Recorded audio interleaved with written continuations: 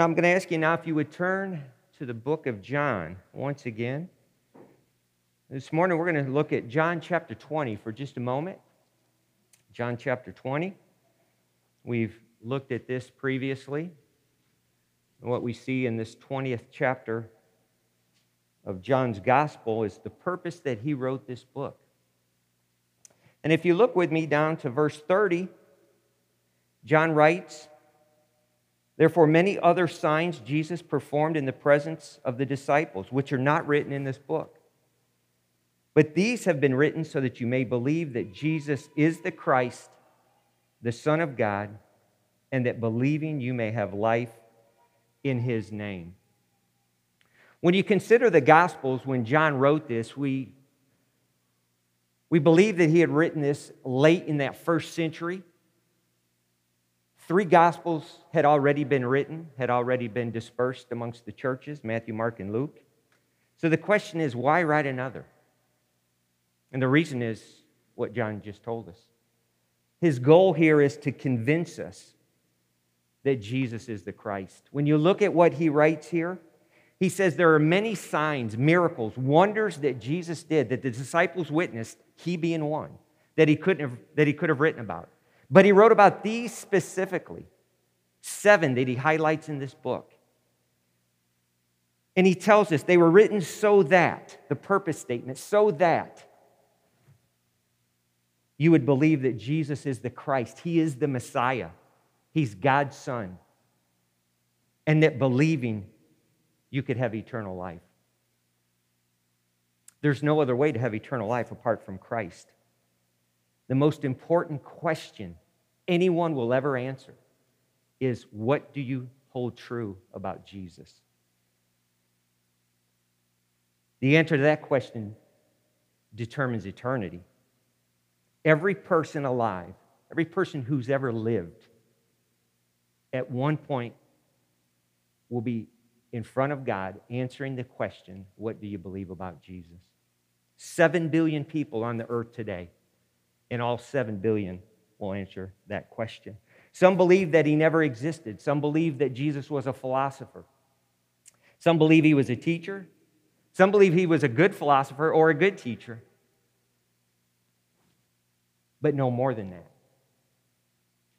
That's why John wrote this book, to convince us who Jesus is. Everyone must decide. If you accept him, you accept the one that God has sent. You accept God's gift to redeem man.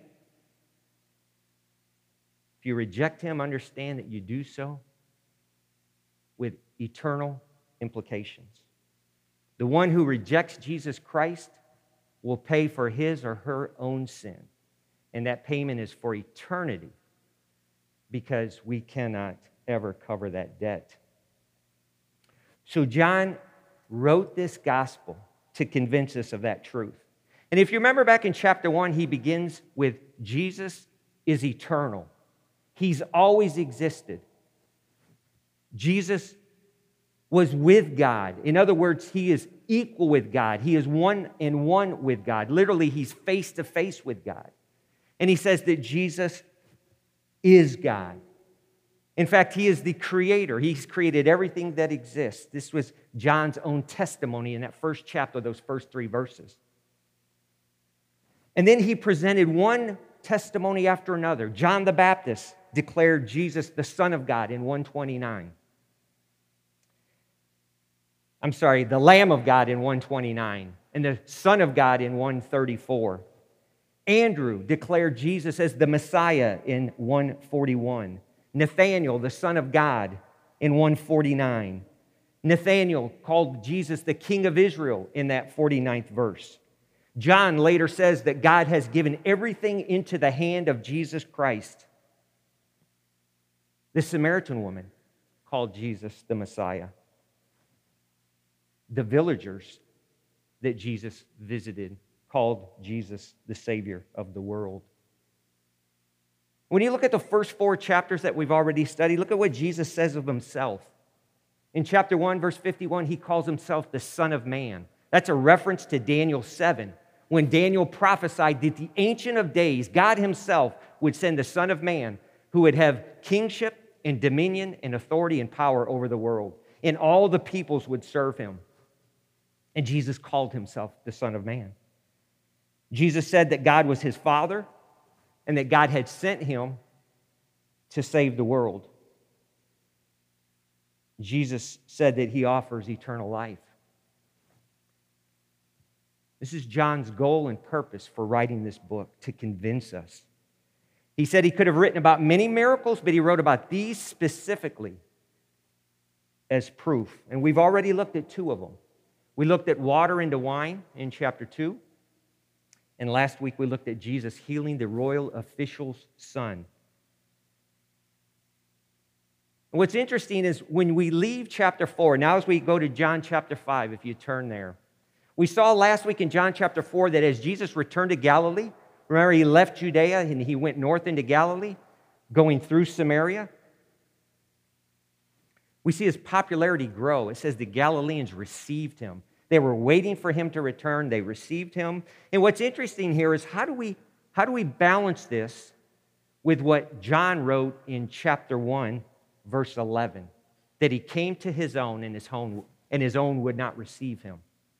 So John tells us at the start that his own did not receive him, and yet when we see chapter 4, the Galileans gladly received him. How do we balance that? Well, we'll see that as we turn to chapter 5.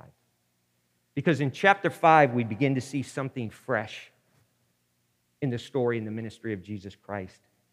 In chapter 5, we're going to see that this reception is short-lived and persecution soon begins.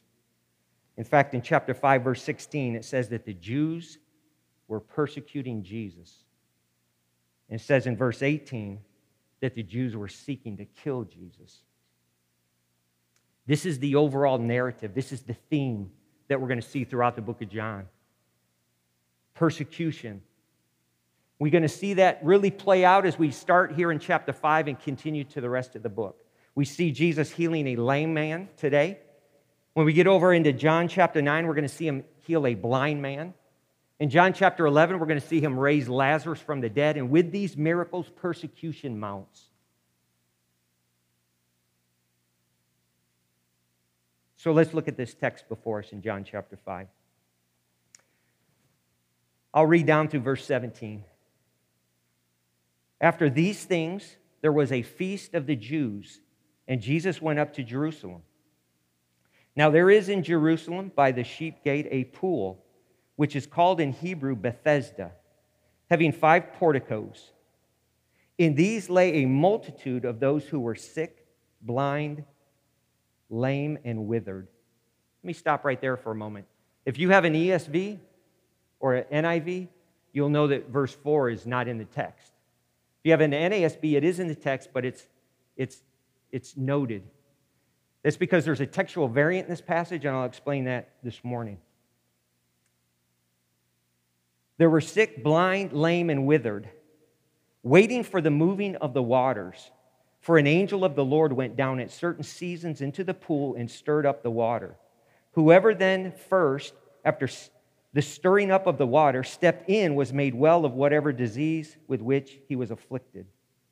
Verse 5. A man was there who had been ill for 38 years. When Jesus saw him lying there and knew that he had already been a long time in that condition, he said to him, "Do you wish to get well?"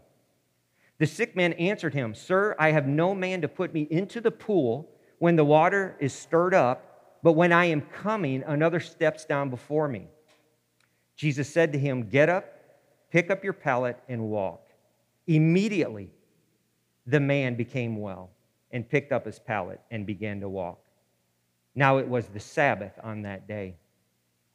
So the Jews were saying to the man who was cured, "It is the Sabbath, and it is not permissible for you to carry your pallet."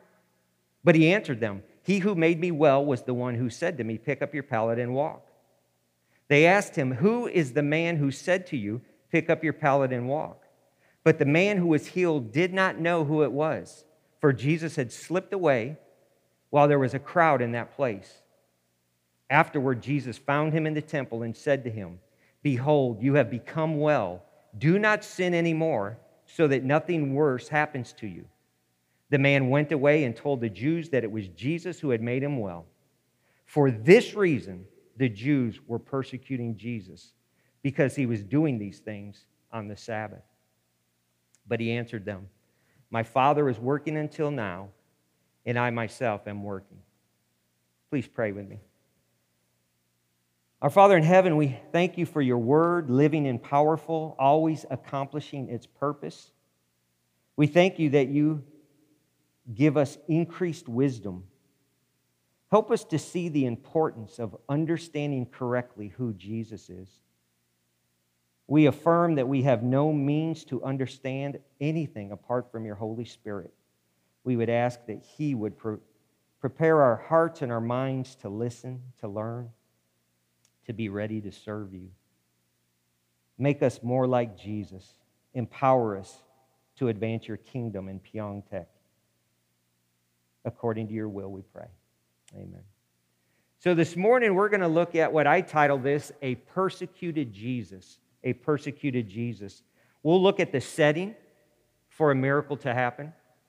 We're going to look at the man in the miracle and then the responses. So notice the setting here, beginning in verse 1. After these things, there was a feast, and Jesus went up to Jerusalem. I've previously mentioned that we'll see the pattern in our Lord's ministry. He ministers in Galilee, and then he goes to Jerusalem for the feasts, and then interacts with the leaders there in Jerusalem. And that's what we see right here. He says, after these things in verse 1, and the after these things is all that went on in Galilee prior to his return to Jerusalem. It's the thing, we looked last week at the healing of the royal official's son. That is but one event. That is the only event in that time in Galilee that John mentions, that John writes about in chapter 4 here. If you look at Luke's account and some of the other accounts, you get a much fuller idea of what Jesus did. We did look briefly last week of his time in Nazareth. Jesus also goes and heals Simon Peter's mother. You can read about those in the other Gospels, but John doesn't give us that. But what he does tell us here in 5:1 is after these things, after all those interactions that Christ had with the people of Galilee, he returns back to Jerusalem. The reason he returned to Jerusalem is there was a feast. Now, we've talked about this before. There are 7 feasts in Jerusalem, or there are 7 feasts in the Hebrew calendar, rather. And in 3 of those, they would always return to Jerusalem. So it's likely this is one of those 3. But John doesn't tell us which one. Some believe it might have been the Passover, which happened in March or April. Others thought it might be the Feast of Tabernacles, which happened in the fall. Some suggest it was Pentecost, but we're not told. But we do know is Jesus returned to Jerusalem, and he did so for 2 reasons. Reason number 1 is because it was the law. It was God's command, and Jesus fulfilled the law perfectly. So he would have returned as was required. The second reason that Jesus does so is because the crowds there, large crowds. We see that the man didn't know it was Jesus because Jesus slipped into the crowds. The crowds were large. This was a great opportunity for the Lord to preach his message. And John, knowing that his readers, like us, would not be Jewish, perhaps, knowing that we're not familiar with Jerusalem, he gives us commentary here in verse 2, and he says that in Jerusalem there was the sheep gate. Many gates surrounding Jerusalem, one being the sheep gate, and that's the one that he's discussing here. This was likely the gate that was used to bring in sacrificial animals, whether it was either to bring them to the marketplace or if it was to take them to the temple for the sacrifice. But this was the sheep gate. It's where the animals came in, and it was at this place, John tells us, that there was this pool that had 5 porticos or porches or arches. Essentially, it was a covering. It was a roof. And it was used to keep the hot sun off of those that were there during the heat of the weather, or perhaps it was to keep the rain off them in inclement weather. John tells us this place was called Bethesda, which means literally the house of mercy. But when you look at the text, what it really is, it's a place of misery, isn't it? It's a place of misery and grief and despair, because look who's there. It says in verse 3, there was a multitude of those who were sick, very large number of diseased and feeble. John tells us that there were those who were blind, lame, and withered. So we've got people here who have an inability to see. People here who are completely crippled.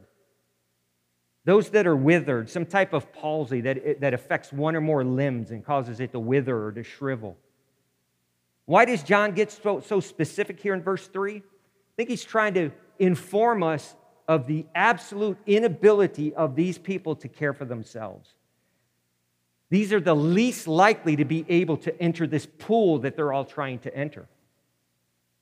This is no ordinary kind of illness, no ordinary kind of disease. Rather, it is a severe disease. These are the people that are dependent upon others, immensely dependent upon others. They're needful people. And yet, we know that they don't get much help because they're considered downcasts, outcasts of society, looked down upon. And that's who's here in large number. John tells us in verse 3, there was a multitude. And they're laying here again because of shelter. And they're laying here with this hope that if they could but get into this pool, that there would be healing. This is what the man says in verse 7. He has no one to put him into the pool so that he could be healed. That's what this man believes. And as I mentioned, we were reading through the text. If you come to the end of verse 3 and verse 4, if you have a ESV or if you have a New American Version, both omit this verse. Many versions do so without footnote, but let me explain to you what is occurring here. We know that our Bible is made of thousands and thousands of pieces of text that we put together and gives us the 66 books. Some of the earliest of these manuscripts date back to the 3rd century, 200 AD. And the scholars that study this, when they look at the oldest text that we can find, does not contain the end of verse 3 and verse 4. Rather, you find it in the newer manuscripts and transcripts that we've uncovered. Likely the reason is at some point over time, a scribe may have made a footnote to explain what people thought, that there was some miraculous healing in this pool when an angel came, to explain why the men made that statement in verse 7. And somewhere over time, it became part of the text instead of a footnote to the text. It really doesn't matter. It doesn't contribute anything to the story because the fact is the man thought, if I can get into that pool, I will be healed. So it's likely that John didn't write the end of verse 3 and verse 4. Commentator Matthew Henry says that Jewish writers boasted in Jerusalem, celebrated their city, and no Jewish writer ever mentioned this healing in this pool. But again, let's not get hung up on that. The idea that an angel would descend and stir the pool up and that someone who got into that pool first would be healed, again, it may have been a fable, it may have been superstition, but it's what this man believed. It's the hope that he held on to. And that sets us up for this story, sets us up for this account when Jesus comes through this pool or comes to this pool. So let's meet this man. That's the background. Let's meet the man now. John tells us in verse 5 that a man was laying by the pool who for 38 years had suffered from being lame. That's half of our lifetime. I was interested in this, so I went searching on the internet, and I said, what is the lifespan of a man in first century? The common answer was 35 years. So for the length of a life, an average life in the first century, this man was lame. We don't know how old he was. We don't know if he was born unable to walk and lived his entire life this way, or if there was an accident at some point and he was perhaps elderly and spent the previous 4 decades without being able to walk. We don't know which one it is, but what we do know is he went nearly 4 decades without being able to walk. You can't imagine to begin to think of the atrophy that occurred, the muscles shriveling and deteriorating to almost nothing, complete degeneration from unuse, joints that haven't moved in decades, bones and muscles that haven't supported weight over that time. At some point, this type of disease in this day is irrecoverable because there is no medical assistance, there is no physical therapy, there's no rehab. In this case, one is completely hopeless, which is why you're waiting by the pool for healing. So Jesus intervenes. Verse 6. Jesus saw him lying there and knew that he had been in that condition for a long time. It's our Lord coming on the scene. We see the grace and the mercy of the Lord Jesus Christ. And you'll notice here that the man isn't looking for Jesus. The man doesn't identify Jesus. No, it's Jesus who identifies this man. This is not one of the texts where we see the infirmed crying out, Jesus of Nazareth, Jesus of Nazareth. They don't even know he's there. But Jesus knew. He knew the man. He knew he had been there for 38 years. He knew the illness. He knew what the illness was. Again, he's omniscient. Jesus is completely aware of all events and all circumstances. This has been the theme through 4+ chapters of John. Jesus knew Nathanael's secret place where he went to pray and study. Jesus knew what was in the hearts of all the men in Jerusalem in John 2:23. He knew exactly what was in their hearts. Jesus knew the Samaritan woman's past. And Jesus knew this man's past, that this man had given up hope, which is why he asks him, do you still want to be made well? Jesus knows all things. And it's no different for us, no different today. He knows your condition. He knows what's on your mind. He knows your concerns. He knows your trials and afflictions. He knows when they started. He knows how long you've been going through them. He's fully aware. He's fully aware and he's merciful. He knows all things. Jesus sustains all things. There's nothing outside of his control. There's nothing outside of his power. Whatever you think, whatever you're experiencing, he knows about your conditions. This is encouraging for us that he's completely aware. Go back to the book of Job for just a moment. Job 23. Job chapter 23. I'll remind you, Job was severely afflicted. And at this point in Job's life, in Job 23, he's getting not a lot of help from his friends. He's got 3 friends that lacked good theology, so he's not getting a lot of a good advice. And what we see here is Job, in Job 23, he's wondering why this is happening to his life. He's seeking out what might God's purposes be. He's inquiring. He wants to go and he wants to appeal to God and defend himself. But he doesn't feel like he can get to God. Notice what he does in verse 8 here, 23:8. Job says, behold, I go forward, but he is not there, and backward, but I cannot perceive him. When he acts on the left, I cannot behold him. When he turns on the right, I cannot see him. In other words, he says, if I go forward, if I look behind, if I look what's happening on my left to my right, I don't find God. I can't see him. Job's struggling for answers on why this is happening to him. But look at verse 10. Though he's struggling and almost seemingly wavering in his faith, he has tremendous faith. Look at what he says in verse 10. But he, God, knows the way that I take. Literally, God knows the way with me. In other words, God knows what is occurring in my life. I can't see him. I don't understand what he's doing. I don't sense him. But he knows exactly what's occurring with me. You come back to John 5, and that's how Jesus knew about this man. He knew exactly what was going on with this man.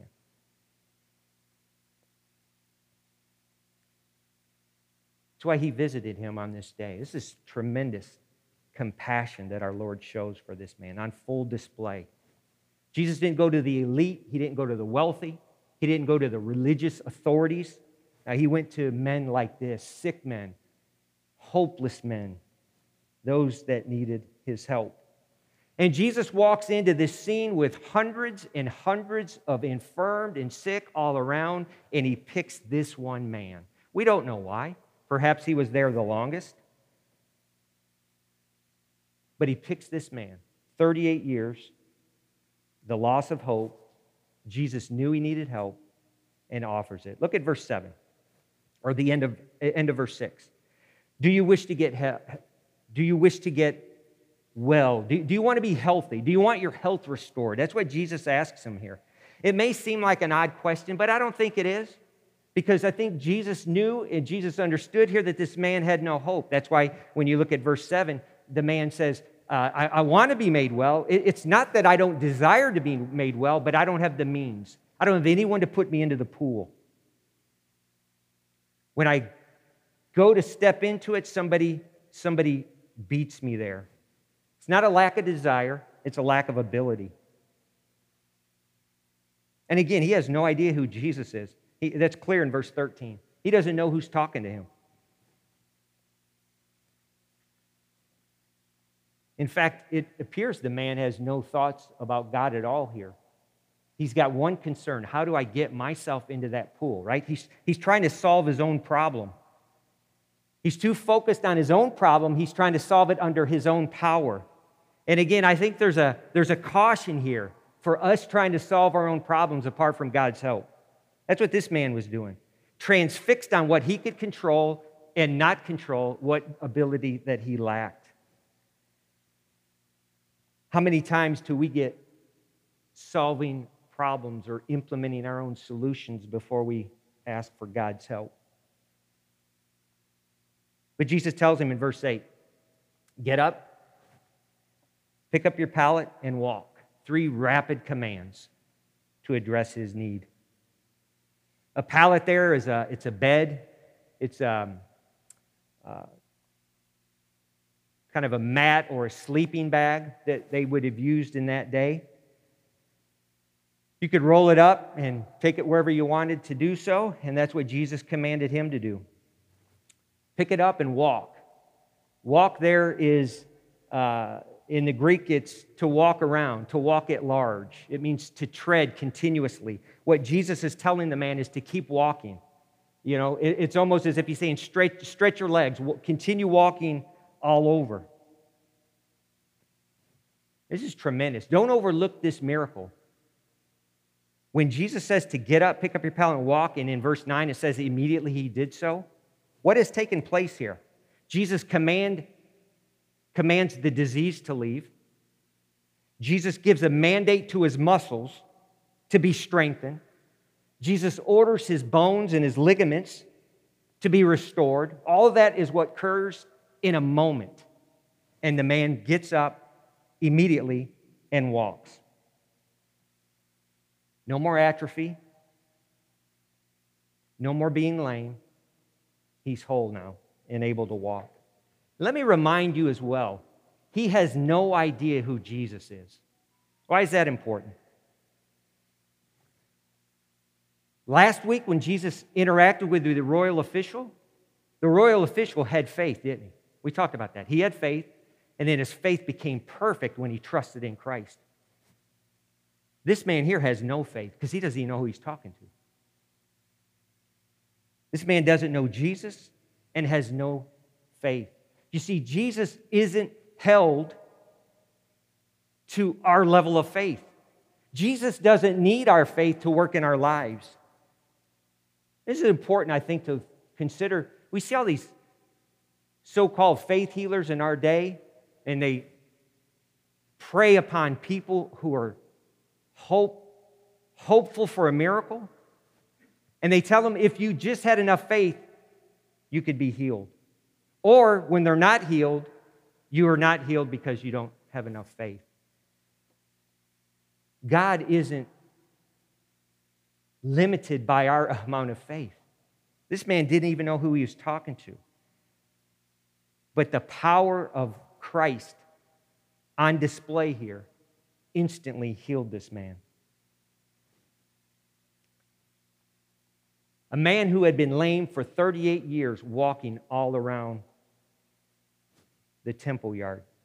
This is what you would call a verifiable event, right? It's clear that a miracle occurred here, proving Jesus to be God. We see on display Jesus' omniscience, and we see on display Jesus' power. But the tragic reality is nobody identifies Jesus in this account. Nobody recognizes him for who he is. Those who were infirmed are unaware. And we'll see in just a moment, the religious leaders were uninterested. But at the end of verse 9, now we see what the issue is. The story isn't so much about healing. We see the turn in verse 9. John tells us, now it was the Sabbath on that day. Almost seems inconsequential to us. Again, if we're not Jews, we perhaps aren't as familiar with the Sabbath day restrictions as they would have been. Why does John bother to point this out? Well, in Exodus 31, that's where God gives them the command to keep the Sabbath holy. Is a prohibition that God gives in Exodus 31, verse 12. But God doesn't give the details. He just says, keep the Sabbath holy. Most likely, the restriction was for one to not do their normal occupation on the Sabbath day. In other words, one was not allowed to work 7 consecutive days. So if your job was to Uber mats, then on the Sabbath day, you weren't allowed to move your mat. But the religious leaders made this something that it was not. The religious leaders made dozens of laws, dozens and dozens of laws about what you could do and couldn't do on the Sabbath, far exceeding what God intended. They taught their own instructions. They taught their own laws as coming from God. In fact, in Matthew 15, verse 9, this is what Jesus says. In vain do they worship me, teaching as doctrines the precepts of men. Right? They taught as doctrine from God that which they had constructed of their own. So why did Jesus heal on the Sabbath? He could have waited one more day. The man had been lame for 38 years. Jesus could have waited one more day to not upset anyone by healing on the Sabbath. But he did heal on the Sabbath because Jesus is driving to this confrontation. He's going to expose the false religion that they perpetuated. No different than when he entered Jerusalem in John chapter 2 and disrupted the money changers during the Passover, right? He's going to confront these religious leaders and their false religion, a religion that cannot save. But all the people were listening and following and trying to comply with that the religious leaders taught. So let's look at the response here. Let's look at the response. And it's telling. It's sad, it's pitiful, really. Look at the response from the religious leaders. It says, the Jews were saying to the man, it is the Sabbath, it is not permissible for you to carry your pallet. Let me just make a brief comment here when it says the Jews. A quick word on this. Who is this? When it says the Jews, is this the people in general? Is this the religious elite, the Sanhedrin? When it's talking about the Jews, who's it referring to? Well, we're going to see as John uses this word throughout the gospel, you could summarize that by saying it's the opposition to Christ. When we see the Jews, most instances, John is talking about those that oppose Christ. It begins with the religious leaders, but we know when we get to the end of the story that it's the people at large that call for the Lord's crucifixion. And it's these that determined what was permissible to do on the Sabbath. And it's really sad when you consider that this man who had been lame for 4 decades is walking around, and the only thing they say to him is, you cannot carry your bed on the Sabbath. This is what Jesus came to address. He says in Matthew 23:4 that the Pharisees tie heavy burdens on the people, speaking to their religious system. In Matthew 23:23, he says, woe to you, scribes and Pharisees, hypocrites, for you tithe mint and dill and cumin, but you lack justice and mercy and faithfulness. They held to the external with no consideration for what men truly needed. So they don't call out this tremendous miracle that occurred. Rather, they say, why are you carrying your pallet? But notice the man's answer. I love this answer. I'll tell you, commentators are pretty critical of him. Commentators seem to think that this man is essentially snitching, if you will, telling on Jesus to save his own skin. But I don't necessarily see that. Notice what he says in verse 11. The one who made me well told me to pick up my pallet and walk. I don't necessarily think he's shifting blame here. After 38 years being lame, somebody gave you a command to stand up and you could, and somebody told you to walk and you were able to. It's understandable that this man would do anything that Jesus told him. The one who had power to heal, the one who could heal me after 40 years, I'm going to listen and do what he tells me to do. So he says, it was the one who healed me. This man told me to carry my pallet, so I did so. And the Jews are going to get to the bottom of this. Look at verse 12. They say to him, who is the man who said to you, pick up your pallet and walk? Now, this is startling on 2 accounts. Number one, and I've sort of alluded to this already, they missed the point that this man, lame for so long, is now walking. Again, a verifiable proof here that a miracle has occurred. And they don't say, who's the one who healed you? By what power are you now walking? Who gave you this tremendous ability? No, their only concern is, who told you to carry your pallet on this day? Their concern was not with a miracle or who did it. Their concern was, who's telling the people to violate our rules? This is why they had such a problem with John the Baptist, right? The Pharisees, the Sadducees. This is why they're going to have a problem with Jesus, as we're going to continue. In fact, truly astonishing. Go back to John chapter 12 for just a moment. John chapter 12.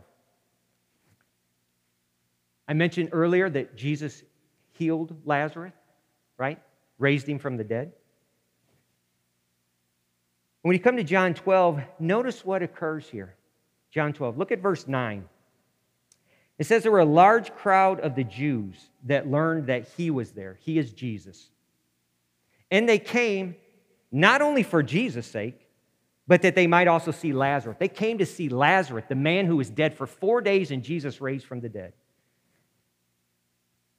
Verse 10.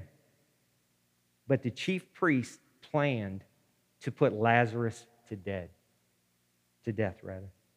because on account of him, many of the Jews were believing in Jesus. Isn't that astonishing? No interest at all that a miracle has occurred. The only interest is, how do we suppress the people from giving attribution that this is from God?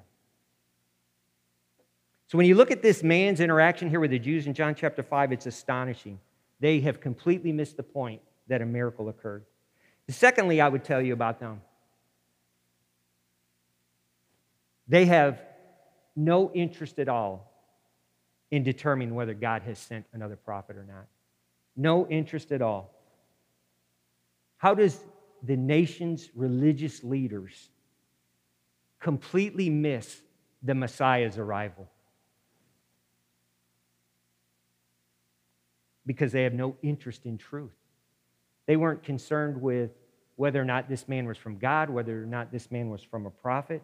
They were only interested in their own opinions and what the crowds were doing. We're going to see that Jesus, he knows the Pharisees are envious of him. And we see in Scripture that the Pharisees pursued money. They were greedy. Their only concern was, what did the peoples respond to?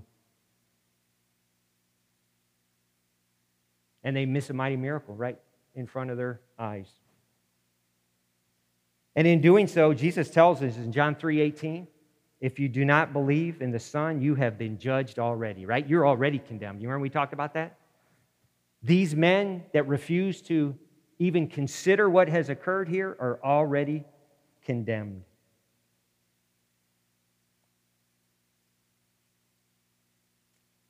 His response, the one who healed me is the one who told me to pick up my pallet. He didn't know who Jesus was. That we see in verse 13. It says, John tells us, this is John giving us commentary, the man who was healed did not know it was Jesus because he slipped away. Right? The crowds were large there, and Jesus slipped away before the man could find him, could tell. Again, commentators criticize the man, saying that he wasn't grateful. I think Jesus here clearly did this because he was trying to create this scene that transpired. Jesus slipped away intentionally, knowing that he would come back and find the man, which we see down here in verse 14. So the man tells the Jews, I don't know who it was who healed me. And again, he has no idea that he's just come in contact with the Messiah, with Jesus.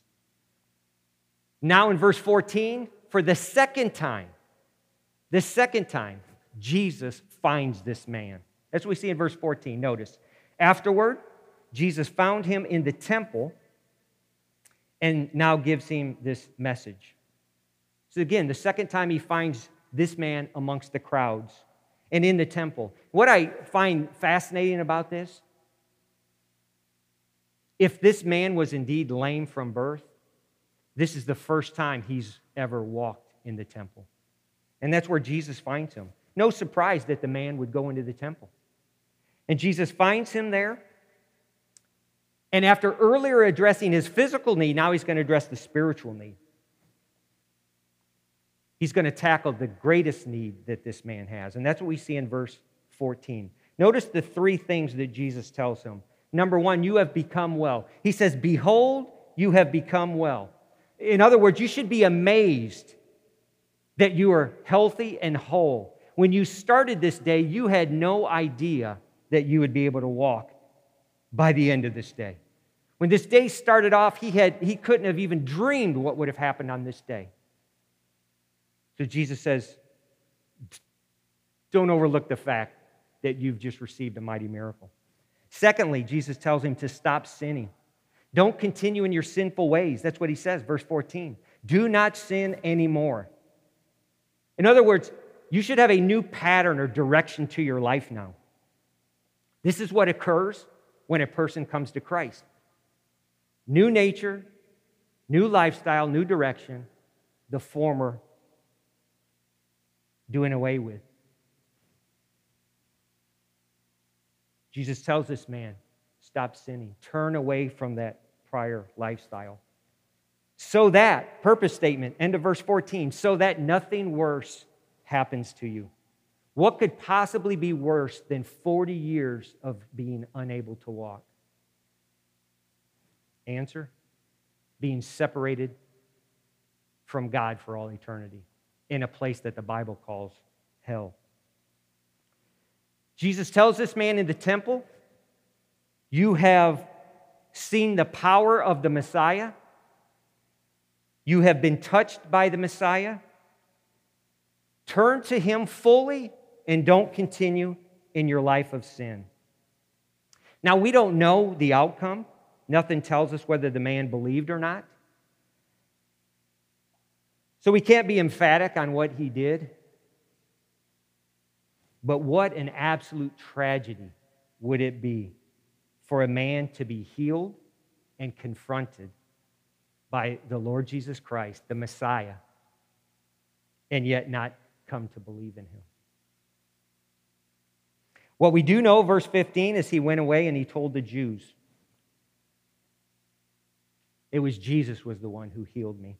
And again, I will tell you that many are very critical of this man, thinking that, again, he's kind of selling Jesus to the authorities here.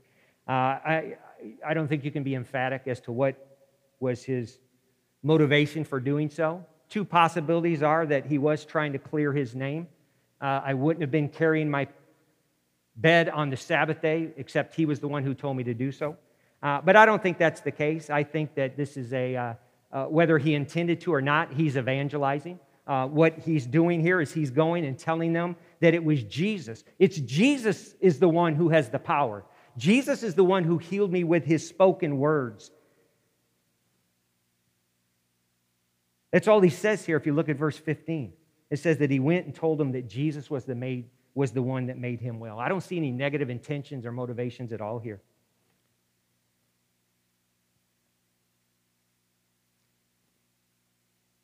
But the response is why I believe John added this into his gospel account. It says in verse 16, for this reason, right? Because Jesus healed this man on the Sabbath. For this reason, they started to persecute him. Persecute means to pursue, to press toward, to cause suffering. In other words, they are now purposefully after the Lord Jesus Christ to cause him grief. Because not only is Jesus discrediting their ways, he's now having others do it as well. And to the Jews, this is a problem. It's a problem they must address. This will not go away on its own. They know that, right? They just experienced John the Baptist and the crowds that thronged after John the Baptist. John the Baptist was arrested. They certainly probably thought that that was one less thing to worry about, and now we see Jesus coming on the scene here.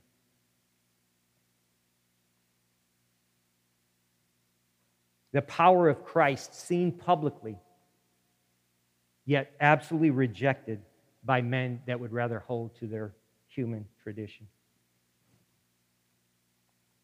In verse 17, Jesus says, my Father is working until now, and I myself am working. In other words, the Father in heaven is working, and I'm working alongside him.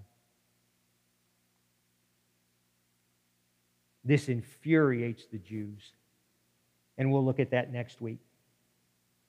So again, why did John write this account? Why these 17 verses? Jesus is by far the most compelling person who's ever lived. He came and addressed this man's greatest need. He didn't come necessarily to fix all blind eyes or to heal all lame men. He came to provide the solution for sin. That's what Jesus did. And at this pool, we can clearly see his divine attributes on display to go along with his love and his mercy. Jesus came here and healed the man physically, and most important, offered him spiritual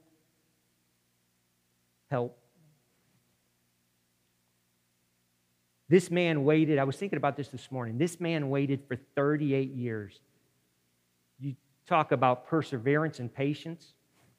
Now, he had no choice, but he nonetheless had perseverance and patience. Why did he wait 38 years? Because it wasn't until this day that Jesus showed up.